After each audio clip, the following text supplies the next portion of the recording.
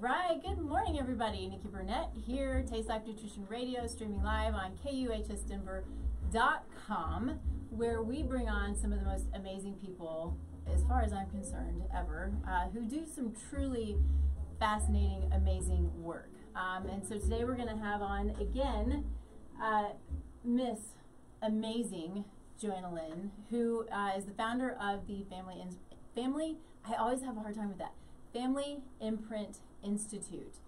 And I'm stoked because we have so much in common. We see the same things, but I've learned so much from the way that she views relationships and the way that she views epigenetics. So before we get into all of that, Joanna, thanks again for being here. It's always good to see you. It's been too long. Yeah, absolutely, Nikki. Great to be back with you. Yeah. So, as always, the first thing that we do is we start the show with gratitude, because gratitude can change the world. And I truly believe that. And, it's a daily practice for me to be grateful. And when I find myself in a slump, it's bringing yourself out of it. And sometimes you have to have people help you get out of it. I found that for myself, and so it truly is that magical place of consistent gratitude that can change your energy and the people around you. And it's pretty cool stuff. So what are you grateful for, Joanna? Well, I'm grateful to wake up in beautiful Mexico this morning. The sun is shining, the palm trees were swaying away, and I just love the blooms and all the different unique flowers here. So I'm grateful for nature that's all around me. You know, I'm gonna say kind of the same thing, because we went for the Labor Day holiday. It's a long holiday for us, but we made it an extra long holiday, where we left out Thursday after a little bit of car trouble. So I was like, oh, we were packed up, pulling out of the driveway, trying to pull out of the driveway, and oh no, the car didn't even start. We're like, what is happening? So a little bit delayed, but everything is fine. But cool thing is, if you don't have one of these, they have these power packs that are jumper cables instead of your traditional jumper cables, so you don't have to have another car if you need to jump. I've never heard of that. It's really cool. So we have, for those who are car people, we have an old 1970 Corvette, which is my heart. But then we also have an older 4Runner, but it's got the big engine and the big motor, and they don't make them like that anymore. And so this is our mountain car. And so having this little power pack that's, the size of a shoebox-ish, that you can take with you in cars, we've got, oh, sorry. Forgot to turn my music down. Anyway, we've got the two older cars, but then one new car. But having that for an older car, I am grateful for that. It's not what I was going to say, but it's good to have that security. It's a little security blanket to have that with you, especially in the mountains where we tend to go where there is nobody else. So it's cool stuff. It's got a huge flashlight, and you can plug in other things, and so it's a really cool little fun piece of equipment that we got. But with that is being out so far in the woods where hardly anybody was, or in the mountains. It's woods and rivers and the mountain lakes, and just getting grounded, like literally walking around with my bare feet when I can. It's not always feasible, but when I can, and spending days out there. It was a good, I think, almost 4 full days that we were out there. And cooking out there, and being so far out that we can literally let the dogs run from not miles but a long way. Like it's just the best. So that downtime, there's no reception, right? So we can't talk on the phone, we can't jump on our computer, we can read, we can fish, we can walk, we can hike, we can play. So anyway, I'm super grateful for that time. It was really grounding, really good to just not think about anything but where you are at that minute, and maybe where the next hike is going to be. I don't know. So good stuff. So good to unplug. Yeah. Oh, it's the best. It's the best. And I think it's such a big part of caring for ourselves, right? We don't always, and this is, I'm speaking from my personal experience, but Sometimes it's hard to unplug. Sometimes it's hard to get away. You know, but I think it's a lesson. It's a life lesson that usually, almost always, things are going to wait, and we have to take care of ourselves before we can take care of anybody else. And you know, you and I are in the business, and many out there in the business of helping others move through their journey, right? And giving that guidance. And we have to be on top of our game to be able to do that. And so we have to care for ourselves. And if you just if you have a family, you know, having families, you have to be on you know, as best as you possibly can be, so you can care for your family. So anyway, I'll just sort of stop there, but it's all good stuff. So what I love about Joanna, and I'm going to let her talk a little bit about where she comes from and what she does. How do I have a low battery already? Oh, goodness. That's no good. I plugged in my iPad, but I didn't plug in my iPhone. Maybe I just might have to go back and forth and plug them both in. So it's always something, right? Anyway. All the tools, always, you gotta get it working. So I'll probably do that here in just a minute. But I want to let you introduce yourself and talk about where you come from. We've done this once before on the show, and so you might have seen Joanna. We're going to certainly have some different topics to talk about. But what I love so much, and what I was sort of alluding to earlier, is if you watch me, you know I love epigenetics, and I love knowing that I'm accountable. Nobody else is accountable. I'm accountable for my own health, my own well-being. I might have to seek guidance and seek help, but it's up to me to do that. It's up to me what I put on my skin, what I put in my body, what I put in my home environment. And then that impact can affect my own health. And if I were, looking to have children, it impacts generations ahead. When I met Joanna, it was this whole, I love it when people just open up my world. I'm like, what? How's this even possible? So she is also an epigenetics nerd, but she looks at it from a historical perspective. So she's looking at it and how our history, whether it's from younger years or from generations, how that impacts who we are today. Fascinating and beautiful stuff, and I love it so much. And so like I said, I love it when people just open up a whole new world to me. And it literally, I think about our first conversation where you did that for me all the time, probably every time I even talk about epigenetics, which is all the time. So I'm really grateful for that and for, the eye-opening moments. So while I switch out my battery here for a second, go ahead and tell people, who you are, where you come from, what excites you, how you got to where you are, and a little bit about the Family Imprint Institute, because I just love the name of the Family Imprint Institute. Thank you. I know it is a mouthful we can trip over. Yeah. But I picked it for good reason, because we very much are imprinted by our family experience.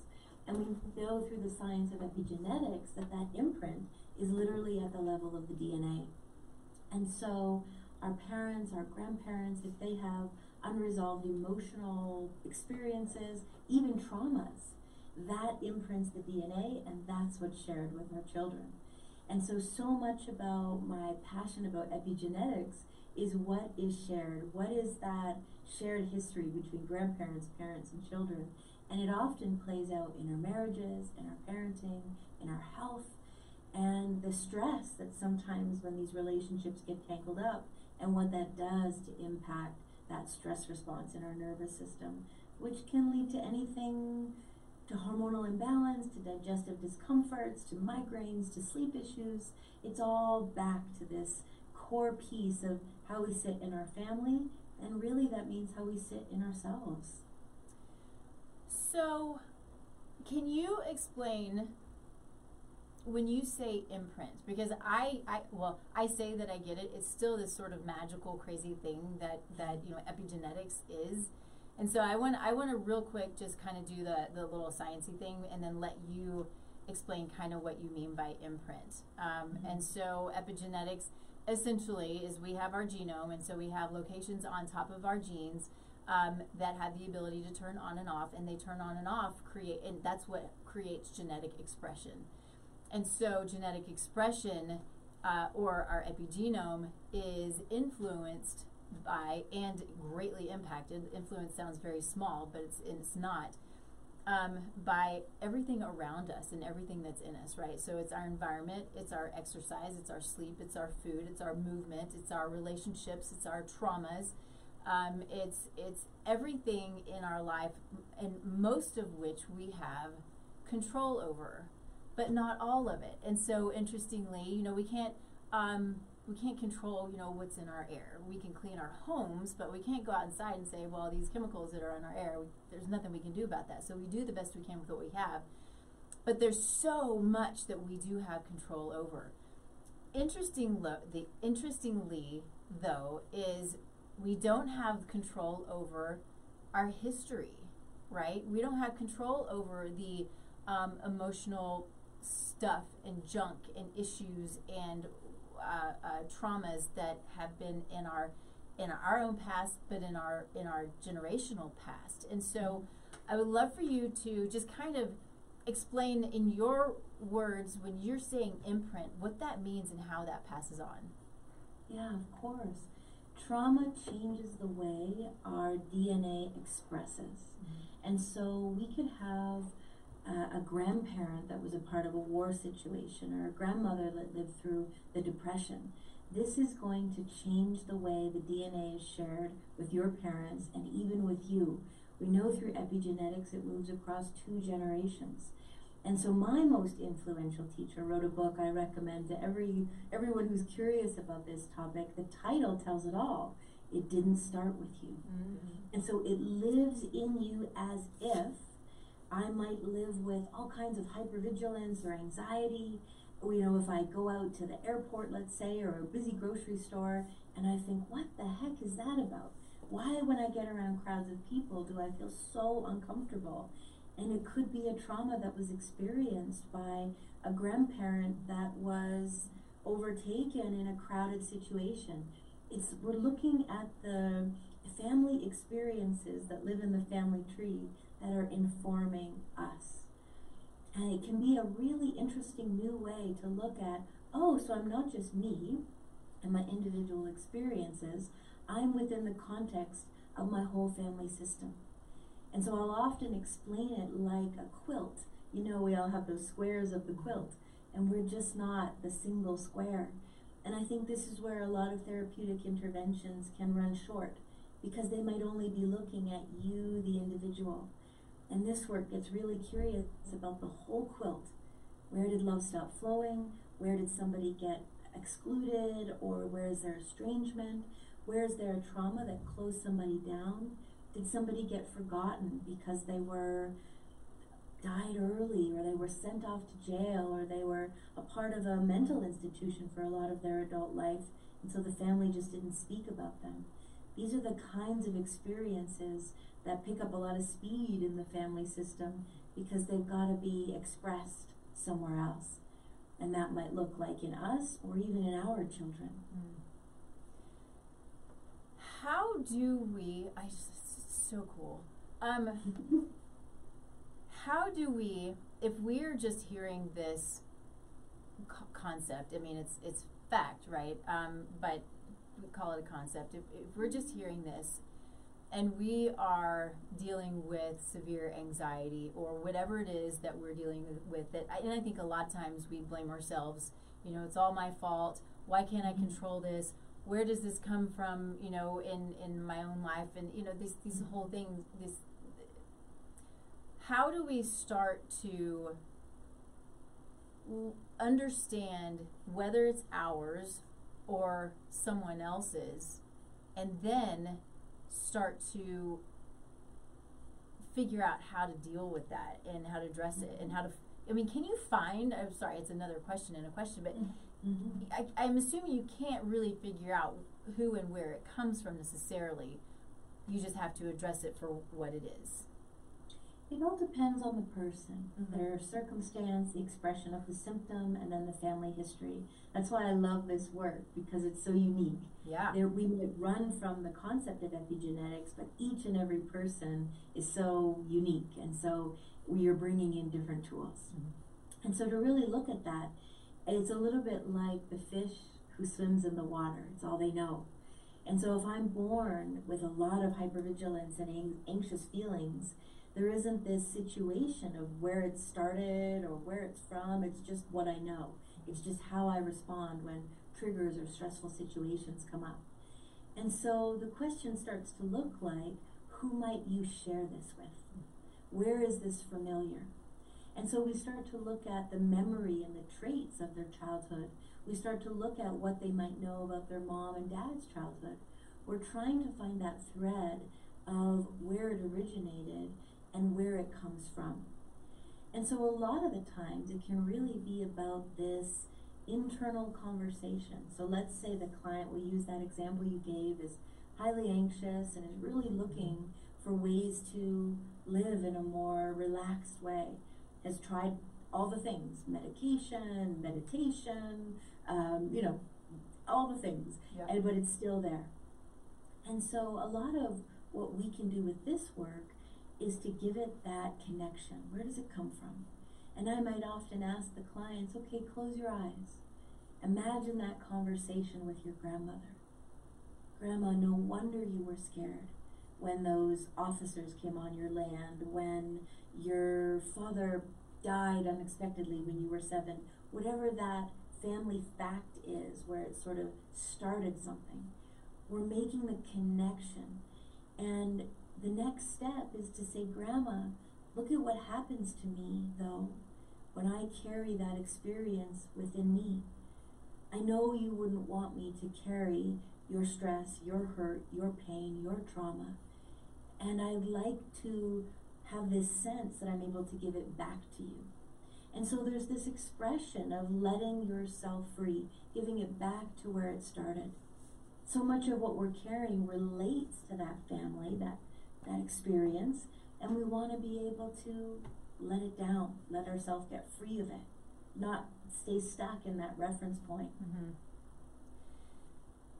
So this can express you had said this a few minutes ago, but to expand on that, express in a lot of different ways. So Mm-hmm. yes, the anxiety, but what about the physical, right? And so we have the stuff that I deal with, right? It's GI dysfunction. It's you just went away for a minute. That's interesting. Okay. Will you say something? Let's see if I can hear you. Sure. Oh, there you are. Okay. There we are. Yeah. So I can see you here, but I couldn't see you here. So I just wanted to make sure. Anyway, so I deal a lot with the physical, the autoimmune conditions and these things, and we know that stress has the ability to stress and frustration and negative self-talk and all of these things that create stress has the ability to impact us physically. Right? And so do you see situations like that? Because I know that my expertise is not the mental and emotional, right? It's really strictly the physical. Now I can put in a little bit of that in there, but will people come and see you strictly for the relationship stuff or, the therapy? Or will they come and see you too because they don't have any other place to go because they've got this GI junk and they're unable to address it? A lot of the times when, in the way that I work, because I'm building out that 3-generation genealogy, we're really kind of looking at you from across the span of time. A lot of the times they might come because they're on the verge of divorce or they can't reach their teen, and the GI stuff comes in, like, okay, what else are you dealing with? What other symptoms are there? Okay. Or, geez, I've had insomnia for 5 years. There's this unpacking of all of the stressors. And what's so fascinating, you'll probably really be interested in this, a new study just came out. I'll be happy to share it with you. You can put it in the show notes if your listeners are interested. Pretty much all of the mitochondria we have comes from our mom. And so that building block of our gut, the foundation of our health comes from mom. And so that means the health of mom's mitochondria before our conception, during our pregnancy, sets the stage for the building blocks of us. And so if we're really looking at a GI issue, where I get into that, chicken or egg, what comes first? Yeah. Is the GI issue because of something physical, and part of that might be accurate, and part of it might actually be because I'm closed, or I'm, keeping an arm's length with my mom because of all kinds of relational complications. And so I think the two of us and our approach works really well together, because we can't just, in my perspective, work on the physical, and we can't just work on the emotional. We want to kind of bridge the gap, because we are components of all. We are that whole. Yeah, that's a great way of putting it. One of the things that I think has become kind of problematic in our typical healthcare system is that everything is so compartmentalized, right? Whether it's the physical and the mental and emotional, to the brain, the heart, the kidneys, all of our these independent functions, which are not independent. We approach them as independent. We have our specialists, and it's great because there are times when that's what we need. But it's unfortunate because a lot of times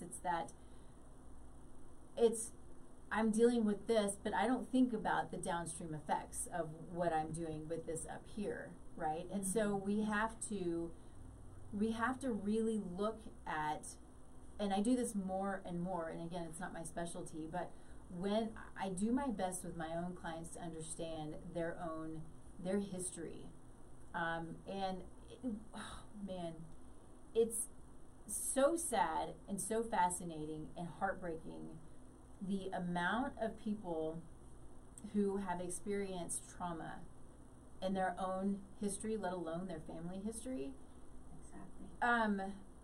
It's hard. I am very, very blessed, because it's not something that I've experienced to the extent of so many people.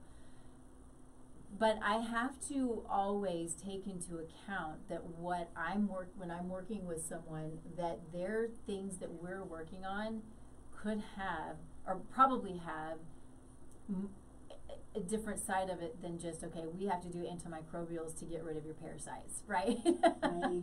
Right. There's so much more to it. It's so true. Yeah. And I think it's important for your listeners too, because I think trauma is such a widely used term these days. And I think a lot of people think of, capital T trauma. And they think, well, I don't know, I didn't have anything big happen, or my grandfather wasn't in the war. Like, I don't identify with this. And what I've learned over the years is it's the little t traumas that build up around, I don't know, being bullied at school. Yeah. I just had a client yesterday where this really stuck out, where her mom was very task orientated. And, she had a lovely home, and lunches were always nutritious, and her laundry was done. But would her mom ever play with her? Would her mom ever sit and say, hey, you look upset. What happened at school? And even to this day, as an adult, she's just asked her mom after a rough day at work, hey, can I have a hug? And her mom says, I'll give you a hug when you do something to deserve it. Oh. And so there's this ouch. Stab my heart. Yeah, that love is connected to who does that? Producing or doing something. And so for me, that's a little t trauma, where the person I go to say, oh, can I just, rest with you? Can you just hear what's tough for me? And there's this sort of block, or this, I've got to do something to earn it. This is really the root of people pleasing. This is the root of feeling like I've got to go and do all of these things before I deserve love or deserve rest. And it can keep our nervous system running on overdrive. And so sometimes when we're looking for the source of something, we don't think to connect, oh, my mom was a work-at-home mom, or stay-at-home mom, she was always there. But the relational, affectionate attunement, that part was actually missing. So the show so much is about relationships and the impact they have on us. And so, you know, I think what I love about this show, and what I, you know, said when we were doing the promo was, you know, we always talk about health and wellness being physical, mental, emotional, spiritual, relational, financial. It's all of the things, and how it's these relationships that have such an impact on us. You know, and one of the things I tend to say pretty frequently is, I am, at least as I've aged, not always, but as I've aged, I'm really particular about who I surround myself with. I waited until later to get married. I was particular about who I married, because I'm really glad there are a lot of people that I didn't marry, you know. But they can have such an impact on everything that we are, these relationships. And I think that sometimes they can even sneak up on us if we've even let go of a relationship. It kind of can still sit there, yeah, and it can create some damage, right? Yes. So what kind of research do we have in how these kinds of relationships can affect us? And I know that you kind of hit on this already a little bit, but you want to dig into it maybe a little more. Yeah, I think you bring up such an important point, that we've got to almost look at it that what's unresolved with my mom, especially because she's my first love, she's that template, but what's unresolved with mom or dad will find its way to play itself out in our intimate relationships.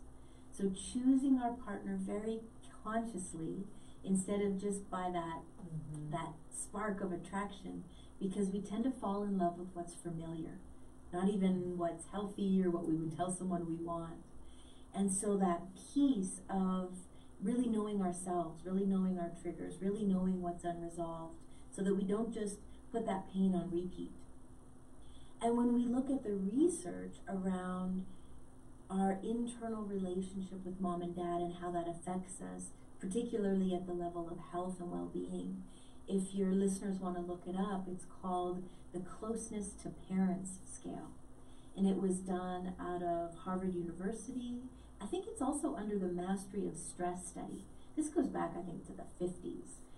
Johns Hopkins University redid it because they were so wowed by the outcome. And so essentially, they took a bunch of people and they asked them a series of multiple choice questions. And then 35 years later, followed up with them. So it was a real long study. And they really just were studying the connection between relationships and family and health and the impact on our personal health. And so the multiple choice question was, tell me about your relationship with your mom. Would you categorize that as warm, close, tolerated, or strained? Those were the 4 sort of options you could pick. And then of course the same question with dad. Tell me about your dad. Warm, close, tolerated, or strained? So those who answered tolerated or strained with mom, remember it's 35 years later they're checking in with these test subjects, 91% had a significant health issue. Those who answered tolerated or strained with dad, 80%. Those who answered tolerated or strained with both parents, 100%. Unreal. Had a health issue. Wow. Yeah. And so if we look at the other side, the results could be warm and close. And so 35 years later, those who answered warm and close, 45% had a health issue with mom, and it was 40% with dad. And so we look at those statistics and we could say, okay, if I do have a complicated relationship with mom or dad, that could double my chances of a serious health complication. And for me, how I kind of make sense of that is, if I have a complicated relationship with the 2 people that brought me into life, if my first relationships were really hard, you know, I couldn't count on them, or they were somehow harmful to me, then it often ends up that life is hard. I don't really trust life, or those around me will be able to give me what I need, because my first love, my parents couldn't. And so in a way, we're continuing that pain. And in our work, it's actually called a primary scenario. So the things that happen in the first 5 or 6 years of our life, they set that imprint. You know, there's that word again. There's that repeat, that until we work with it, until we find a way to come to peace with it, it's just set on repeat. And sometimes that plays out in our marriage. Sometimes it plays out inside our own body, inside our health. And symptoms can be the way our body is talking to us to say, you know, look here, this piece is unresolved and so painful. And I think it just tends to get heavier as we age. Totally agree. And I also am, you know, we speak the same language in a lot of ways, but, you know, this is what I'm always trying to tell people as well, or, you know, create the awareness around when we have symptoms, whether it's anxiety, depression, or it's joint pain or gut pain, or, you know, you name it. If it's a whole constellation of symptoms, right, which is what we call a disease, right? It's dis-ease.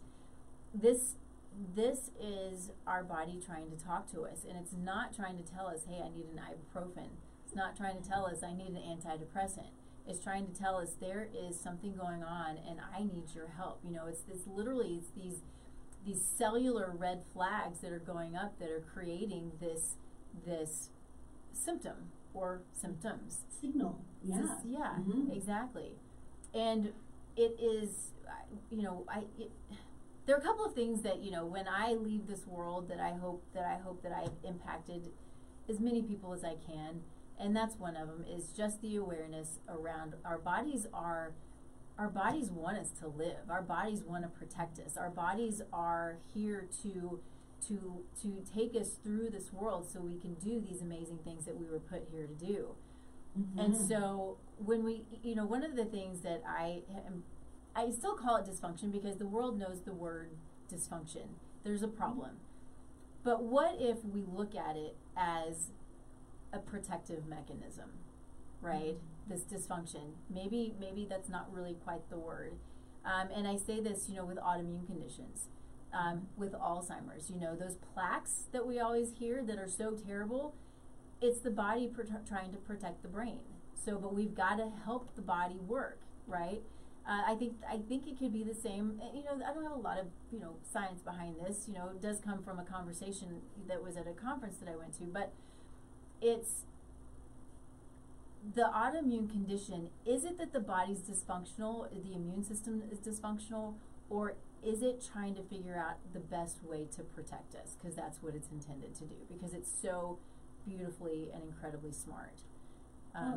Yeah. I think I've come to trust so innately the wisdom of the body.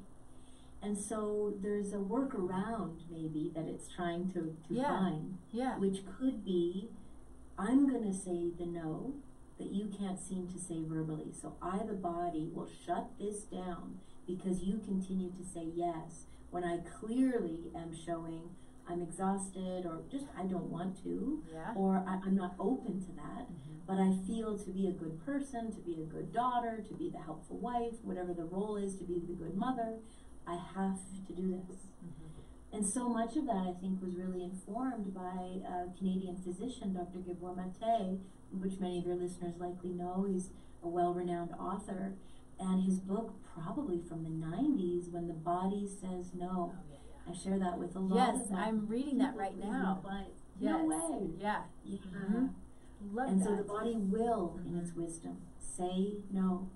And what was it stood out to me in that book was, over all of his years seeing all the different patients, he started to notice, oh, just a second, you know, the cluster of similarities with MS patients or cancer patients or these really serious diagnoses, where they would give themselves over to the people they love, to be the good friend or the helpful whomever, over themselves. And so then the body has to kick in its wisdom and intelligence, to say, hold on, this is too much. I want to reiterate that if you've not read this book, it is truly fascinating. I mean, it's so eye-opening. You're like, holy smokes. So if you are just interested, or if you're struggling with something, get the book. I've had it on Audible and been listening to it. It's so funny. Almost every time I listen to a book on Audible, I'm like, man, I wish I had the hard copy because I always take notes and, underline and, but it's great to have Audible when you're driving, so. That's true. I'm the same way. I'm like, I'm going to just have to get the book as well. Yes, it's so true. My husband gives me the hardest time. He's like, you don't really need all these books. I'm like, but I do. I need them all. Yeah, it's a problem. Anyway, I have a question that is more of a curiosity question about how you would handle a situation with one of your clients who may not know their history. So say they're adopted. How would you do something like that? Oh yeah, I've worked with many people that have been adopted or even come from families with lots of family secrets and they just don't know. Yeah. And so my training is through something called the core language approach. My background was a clinical hypnotherapist, so I'm really curious about language and how that intersects with how our life unfolds. And so a lot of how my clients will describe what they're up against, what the relationship patterns are, where they're stuck, where habits they're not able to let go of, this usually helps me to track back what can be stuck in the family system. So things like what went on in their childhood, they might know a hint of that, or how they're describing their marriage today. It helps me to understand the work that we need to do that lives at the unconscious level. So it's a little bit like reverse engineering. Yeah. We just work from today's issues back. That's crazy. So cool. So, what do you find are some of the biggest blocks in helping are they your patients or are they your clients? I call them clients. Okay. So, what are some of the biggest blocks in helping people move past whatever it is that they're dealing with? Well, for me, I think it's like the greatest roadblocks for healing is that what the source is, the why they're unwell, remains out of sight. So sometimes when we have a diagnosis, like, well, I have fibromyalgia and that's what it is. Well, it shuts down inquiry. It shuts down going any further than that. Yes. And so much of the time we're used to, as a culture, dealing with the symptoms rather than the cause. And so this work is all about root cause and how do we resolve it at the very root.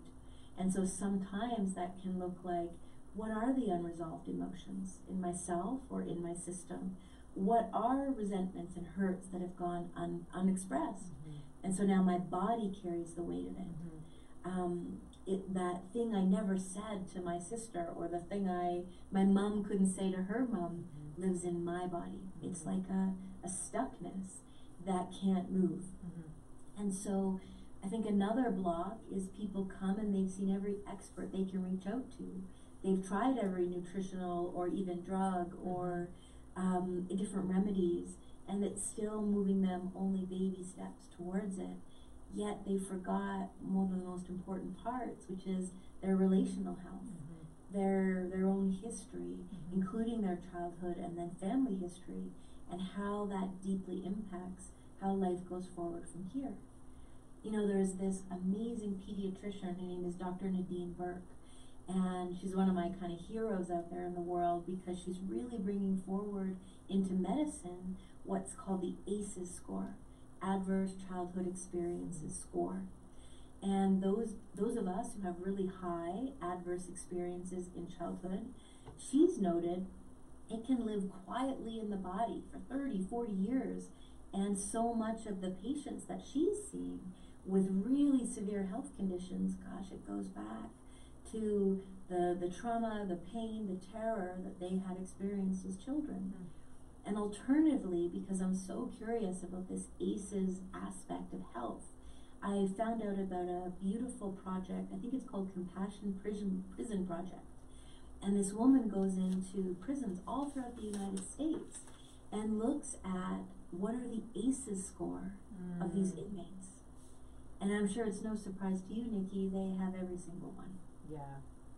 So so there's this piece around how the hurt that we carry either hurts us on the inside or we express that hurt on the outside. So my mind is going just because of personal experiences with family who have spent time in prison. Mm-hmm. And, you know, it's this, you try so hard to understand. And it's a family where I know how this person was raised, right? And so, at least for the most part, I wasn't inside the family, but Right. and how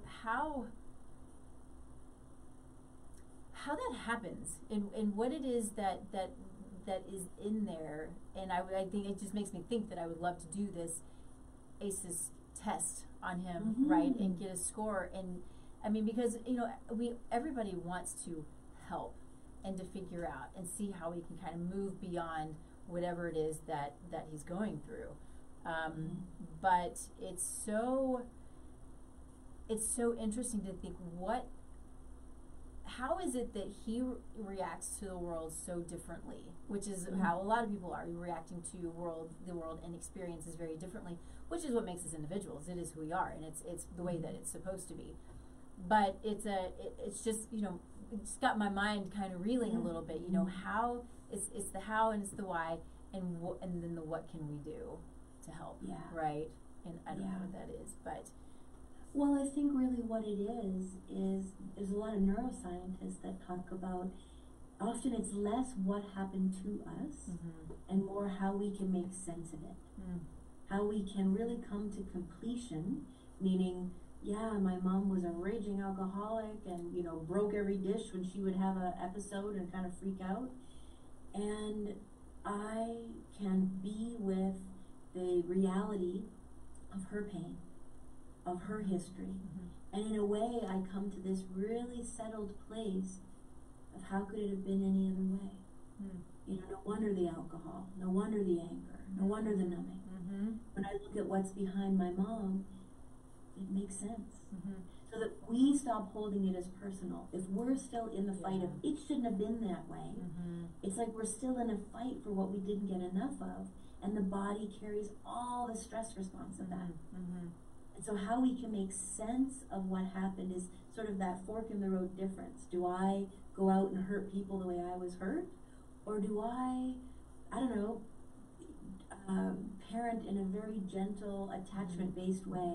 Do I start a support group? Do I go and utilize my pain as a way of doing it in a very different conscious way?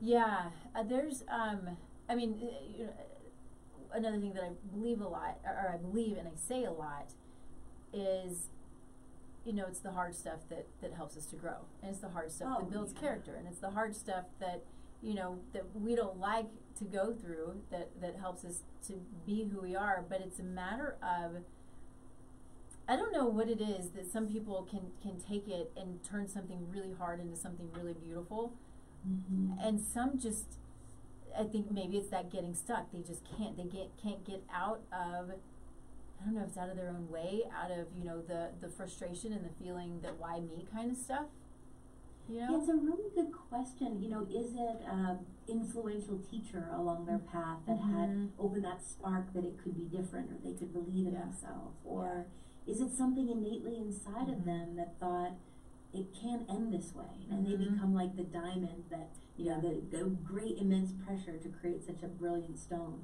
It's one of those grand mysteries of life that maybe we'll never know why some people move into resilience and others completely collapse. Yeah. Oh, I know. So crazy. So when you're working with someone new comes to you, where do you begin? And, you know, what is it, how do you figure out, explore, learn about the impacts? Yeah. So the first session is a 2-hour deep dive where, of course, we're starting with, you know, what brings you here today? What is that situation in life that has you ready to look at yourself in this really beautiful, larger context kind of way? And usually that first sentence tells me a lot about where we're going to go right out of the gates. Interesting. And then I'm building a 3-generation geneagram.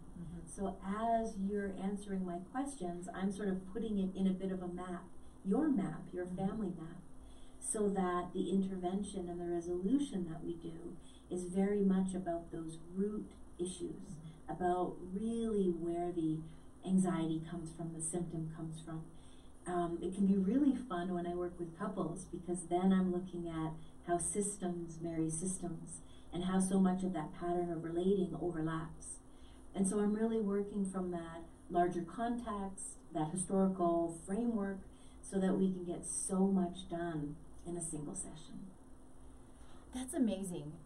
You know, I do something a little bit similar where my first session is always 2 hours. And I find it amazing that anybody can do anything with anyone in less than 2 hours. Yeah. No. You know, and we have our, you know, our conventional system where, you know, insurance dictates everything, and it's like, okay, 10 minutes in and out, which is so much of what creates so much frustration. Is how can you figure out actually what's going on? Look for the root cause, dig for, you know, all of the so much that happens in people's lives that can bring them to you or to me, instead of, okay, well, yeah, your labs look fine, which I did a show on that, your labs look fine, but I don't feel fine kind of thing, right? Yeah. But, you know, so here's your go. And raise children and go to work and be healthy, and it just doesn't make any sense whatsoever. No. Well, and it goes back to, just because the symptom is one's a headache and one is heartburn doesn't mean that they're not connected, right? Exactly. And, you know, it's this situation, you know, and that happened to me one time too. Same doctor also told me at 25 or whatever it was that I needed to be on cholesterol medication. I'm like, geez. Anyway, but yeah, I don't remember what the situation was, but I was there and I had this, and he's like, okay. And I said, well, what about this? He's like, you got to come back. This is, it's pure insanity. Yeah. And how anybody can stick with that and just say, okay, this is fine, when in my mind, you go to whatever medical school, whether it's medicine or whatever it is, you know, you go because you're curious. You want to understand. You want to help people. You want to learn. You want to educate. And then in my mind, all of that's taken away in conventional medicine to an extent, right? Because you're not given the time. You have to go by symptom to symptom. You're not able to dig, so you're not looking for root cause. All you're doing is looking to squash the symptom, which does virtually nothing. And I'll say that sometimes medication and squashing symptoms for a period of time is necessary in order to get through life. I get that. But we have to understand why. And it's really teaching and again, creating that awareness around, always ask why.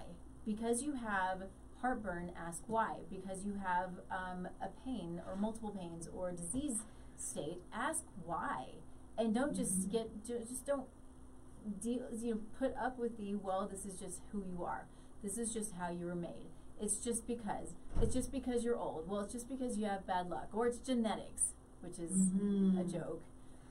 Anyway, you know, I kind of get a little bit on a soapbox with this stuff, but it can be so frustrating. And then on the other end of that is we're coming out of that, at least to a degree, where we have those of us who are here. Our goal is to dig. Our goal is to spend the time. Our goal is to spend hours with you as well as hours outside of you. I mean, I spend so many hours on individual clients just working on their case when I'm not actually with them. That's right. Sometimes it leads to more research, and that's how we grow as practitioners, and I actually really love that. You know, it really helps keep that curiosity going. And I guess that's why it is so infuriating for us, because it's such a different paradigm. It's sort of this tiny little bit of time that doesn't connect the dots. And I think what lights me up most is to connect those dots. Yes. To see you in your wholeness and to find out the why. So you finally get some peace and back to your life in a vibrant, vital way. Yeah. It's so good. It's so good to, I think my favorite things are aha moments that my clients have. They're like, I get it, you know, or even if they're struggling and they figure out, you know, one food. Now, I don't always take it back to the food that's creating the problem, but one thing that they're learning is problematic for them, so they know what to do about it. You know, it's these tiny little steps that end up taking them from this place of massive frustration, fear, all of the things that go along with not being well, to just a whole new world, right? Mm-hmm. And it takes time and it takes work to get to that point, but it really is a beautiful thing when life just opens up. Yeah. You know? Yeah. And I think you find possibilities or maybe even new hope that you just couldn't find anywhere else. Yeah. I think so much of the journey of reclaiming health, I've worked with many clients who've just lost hope along the way. And I think that's such an essential ingredient to be able to, it's a little bit like a marathon. We got to finish that marathon. We got to be able to really keep that hope alive. Yeah. Agreed. I so agree. So a lot of people have, I think, a hard time with either forgiving or being forgiven. And so how do you work with people in those situations? I have a very different perspective on this. Okay. I used to teach a class, I don't know, a year ago, I guess, called The Myth of Forgiveness. I think people get really hung up on forgiveness. And again, I view it from relationship perspective, of course. But this idea that so I'm trying to think of an example to kind of bring it home. When somebody creates an emotional injury inside of a relationship, we want to be able to not just, I forgive you, as if that erases the hurt or fixes the broken trust or stops looking at the relationship for how did that even happen in the first place, whatever that emotional injury was. And so the idea about forgiveness, it kind of takes all of that inquiry out of it. And so we first want to be able to look at how are we relating to each other? Why did this happen even in the first place? We've got to be able to look at what are some new rules of engagement, so to speak, that keeps kindness, empathy, compassion, and understanding at the forefront. How do we get out of this pattern of relating that ends up hurting each other? How do we rebuild the trust? Because forgiveness is a little bit like the diagnosis, where we just, okay, we're done, it's complete, put it away. And what I've often seen is the I forgive is a bit of a superior position. So let's say the wife has the affair and the husband says, I really want to keep this marriage together, I forgive you, but feels I'm better than you because I didn't have the affair, I forgave you. And now in a different kind of way, I'll passively, aggressively, subtly make you pay for that for the rest of our days together. Instead of really finding a way to come to completion with it. And so from this work, the perspective is to actually hurt back, but a little less, with love. So that doesn't mean he goes out and has the affair to even the score. But it might look like, you know, I've always wanted to take the motorcycle down to Hawaii and ride on the curvy hills over the ocean, and you never wanted me to do that, and I'm going to take 3 weeks and do that. And during that time, I'm processing the hurt. I'm reflecting on how did I show up in the relationship that contribute to this affair, so that when that trip is over, it's complete. I don't even return to it, not even in thought. And for many of my clients, it's like we kind of need to start a new marriage. This is marriage 2.0, different from how things were before. And so it really takes forgiveness off the table and elevates it to a different practice. Yeah, that's I love that. I love it. Again, it goes back to seeing things in a different way. And I think that's it can be so important and so helpful. I love that. So we only have a few minutes left. So wow, that went by fast. I know, it always does. It always does. I remember starting this show, and I started with just doing 30 minutes every other week because I was scared to death. And now I'm like, wait, I need another hour. Right. Oh, I was so scared. So let's talk about how people can find you. I know you're doing a lot of really cool things, and she lives in a really cool place. So let's talk about all of that. Yeah. So people can find out more on my website, www.joannalynn.ca, because I originate from Canada, so that's where the CA comes from. I'm living now in Mexico, in the mountains of Mexico, in San Miguel, a little artsy town tucked in here with perfect weather, pretty much. So I'm going to be planning a retreat in the spring, all about this experiential constellation work that really dives deep into how any of us get to be the way we are, and movements towards more of who we'd like to be, a little lighter, with a little more freedom and clarity. I do online groups every month so that people can kind of get a taste of the experience of the work. And then, of course, I have my international private practice if people would rather do the one-on-one experience. I love that. So your retreat, is it, because I know that you work with clients, but some of your clients are also therapists who are learning your techniques, right? Yes, Yeah. that's right. I joke that I'm the therapist that therapists come to see. Yeah, you know? yeah. And that's my favorite thing to do. Thanks for bringing that up, Nikki, is to really share and kind of pay it forward, the work that I get to do every day with those who are nutritionists and naturopaths and energy workers and anybody on the front line that kind of wants to bring this systems work, this family approach into how they're supporting clients. And so it's a 9-month deep dive into learning all the ins and outs of how to bring this systems approach into work with clients. And I love it. You know, I can only see so many people in a day, and it feels like a great way to share the work.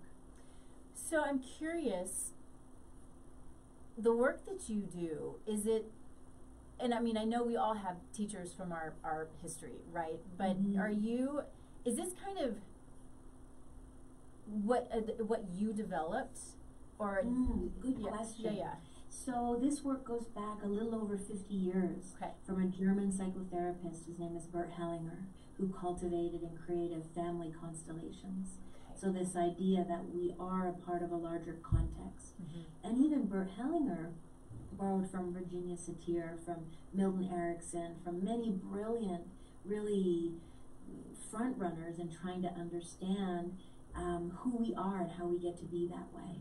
And so he was just such a brilliant thinker that brought forward a very new way of thinking about ourselves inside the context of family. And then I would say the next generation of teachers, Susie Tucker is from Connecticut, and she really translated all of Bert's books from German to English and came about loving the work through her work in publishing as a beautiful author. And Mark Wolin, the gentleman that I mentioned who wrote the book, It Didn't Start With You, he was out of Northern California.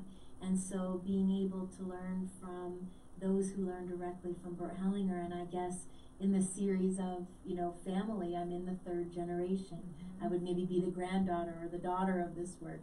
And then, my students would be, I guess, the grandchildren, as the way it goes. And so it's from a long lineage of brilliance, really. Yeah. Fascinating. I love it.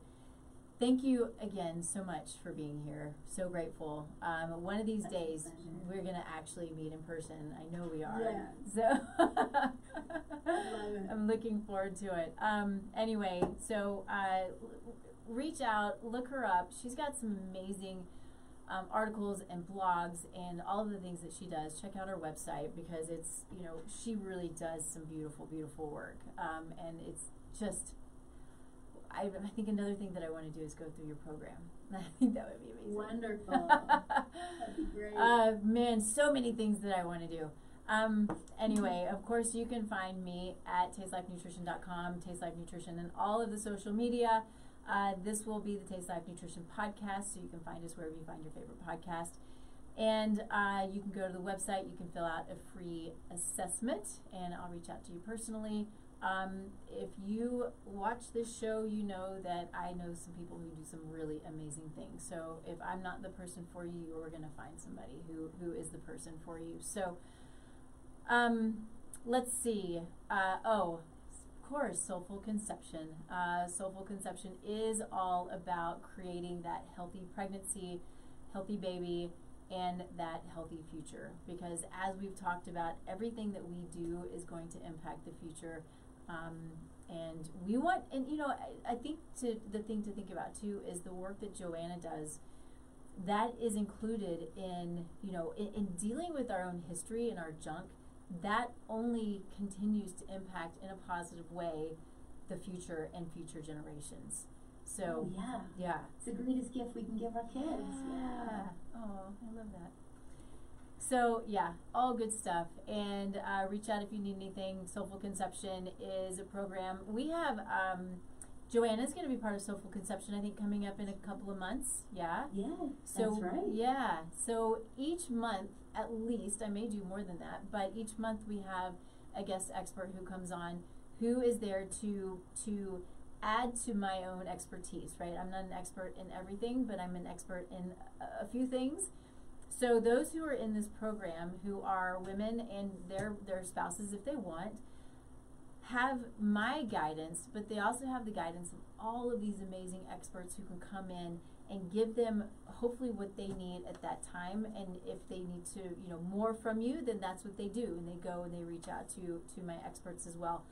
My goal is to give each person whatever it is they need to go through the journey of planning for that healthy pregnancy, and then that healthy, again, the generations to come. So next week, I feel like I want to throw this out there because she's been on the show before too. Do you know Jennifer Bloom?